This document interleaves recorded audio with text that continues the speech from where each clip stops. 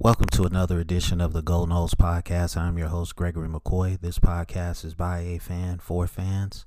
I am not a journalist. I am not a reporter. I am not an insider. I do not work for a website.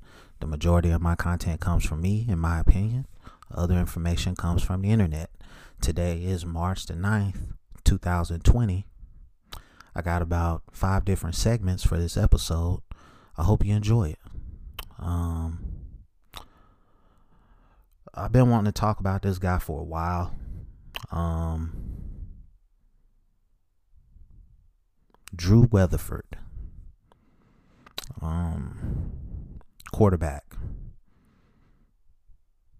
Florida State. Bobby Bowden stuck with this guy forever. He stayed at Florida State for 5 years.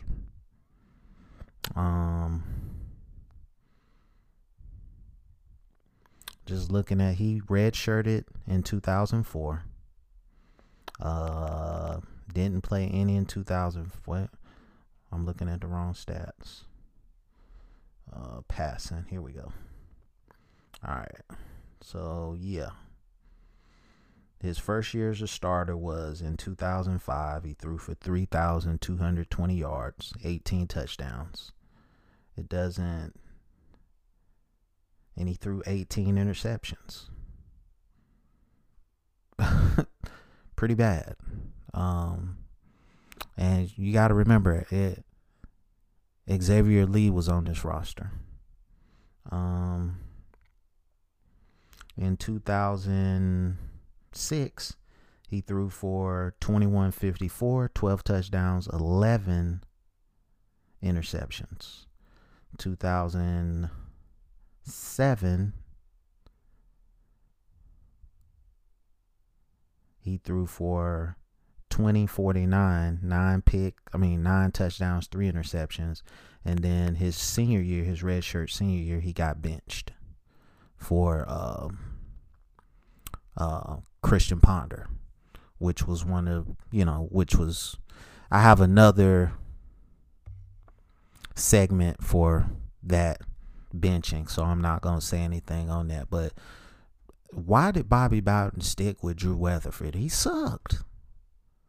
He was not that better than Xavier Lee. I mean, the one bad thing I will say about Bobby Bowden, he would stick with a guy to the bitter end.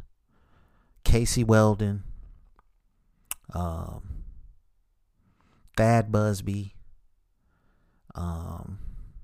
Drew Weatherford. He was very stubborn on changing the quarterbacks, in my opinion.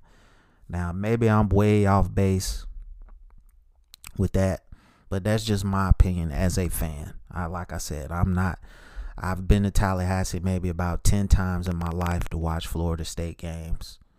And, I've been several other different places to watch Florida State play, but actually going to Tallahassee about 10 times. And it's just, Bobby Bowden was the coach. I never went when Jimbo was the coach. And he was just stubborn, man. Drew Weatherford sucked.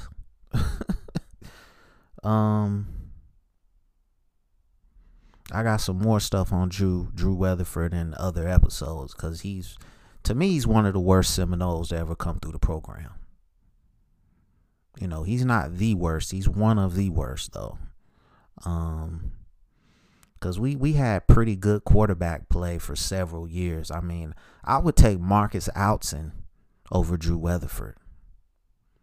Like, seriously. So let me know what you think about that segment, man. Drew Weatherford. He really doesn't have a legacy. He's a forgotten quarterback. So, moving on to the next segment, which is entitled Khalon Laborn. It's time, man. No more excuses. This is your time. Okay? We all know that you're a dynamic player when you're healthy, but you can't use Cam Akers as an excuse anymore. You got to go out there, win that position, and dominate, because the talent is unquestioned. Okay? The talent is unquestioned. It's the work ethic and not being a bonehead. Okay? That's really it for you. If you can get out of your own way, you could be a first round pick in the NFL. Okay? That's really it.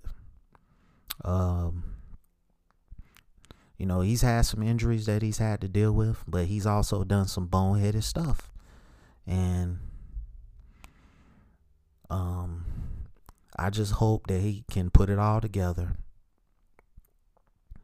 Because I think he's a redshirt junior. He's a redshirt junior. And, if he can put it all together for one season, man, he could possibly leave and be a first round pick. Dynamic player, great speed, can catch out of the backfield, can, as they say, put his foot in the dirt and make people look crazy. And I thought he was more talented than Cam Akers. Okay. Because the only game that he's really flashed was that Virginia Tech game 2 years ago. And, he got hurt. So, it's time for you to step up and be big time. I think, and this is the offense that you can do it in. Because it's kind of similar to what Jimbo used to run. And that's why you came to Florida State. So let me know what you think about Khalon Laborn stepping up and being a big time running back. Next segment is entitled Reboot Burn Notice. The show that was based in Miami that used to come on USA. One of my all-time favorites. I didn't like his girlfriend. I thought she was ugly, but other than that, it was a great show, man. Just, I guess shows like that just run their course. He was a burned spy, and he would do kind of like little odd, jobs in Miami because he couldn't leave and go anywhere. And I guess they just ran out of stuff. And eventually he got back in the, I don't know if it was the FBI or the CIA, but he eventually got back in. And, I missed the show, man. It was a great show. It was another show called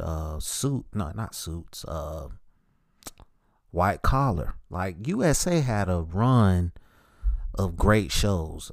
Burn Notice, White Collar, Suits. And it was another one that I can't think of. But they don't make great shows like they used to about like 10 years ago. I don't know if anybody even watched Burn Notice, but I mean, it was just crazy. How they don't make great shows like they used to. But I don't even really watch TV like that anymore. I sit here and I watch CNN and make YouTube videos and do podcasting, and I'm just more into like current events now than just watching TV shows anymore. If anything, I watch like the National Geographic channel and stuff like that, hunting and fishing, stuff like that.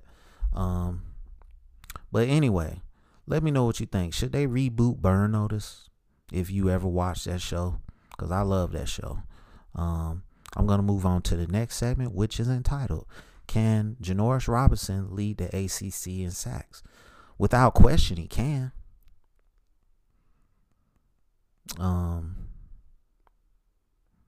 It's just a question of, can he give us max effort for 60 minutes?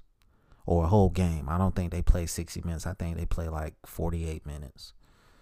Can he give us max effort for a whole game?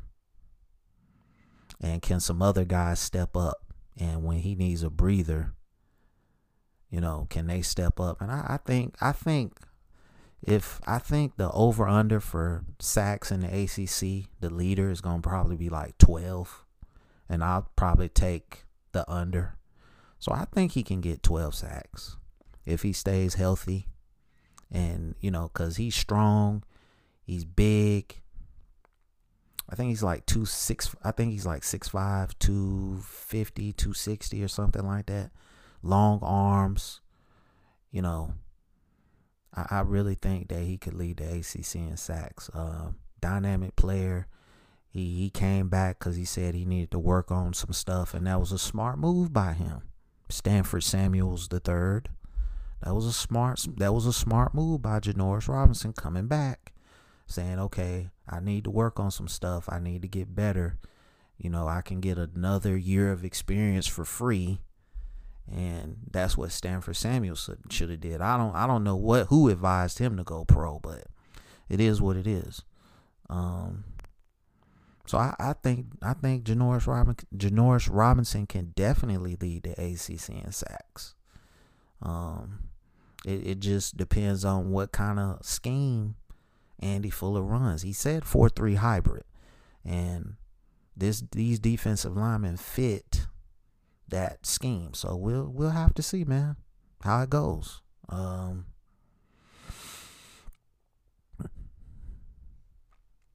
So let me know what you think about that segment. Janarius Robinson leading the ACC in sacks. And my final segment for this episode is entitled, do players get hungry on the sideline? Do they have to go to the bathroom? I know when I played in high school, I did. I wasn't like actively thinking about food, while playing a game, but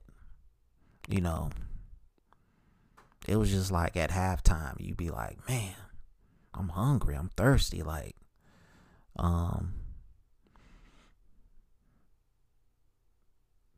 and especially after the game, it was nothing to go find like a 24-hour restaurant and go to Waffle House and pig out after a game. And even after a loss, I mean, it was just crazy. It's been times where I played in high school and, you have to go to the bathroom, and, you had some guys that would crap in their pants, and I couldn't do that. That was just too savage. If it got really bad, I would go to the locker room or just go find some place somewhere. But definitely, if I had to do number two, I would definitely go to the concession where the bathrooms where the concession stands were. I didn't care. I was like, whatever if I was on special teams or if I was actually in the game, I put the other guy in. I gotta go to the bathroom. And you see the fans in the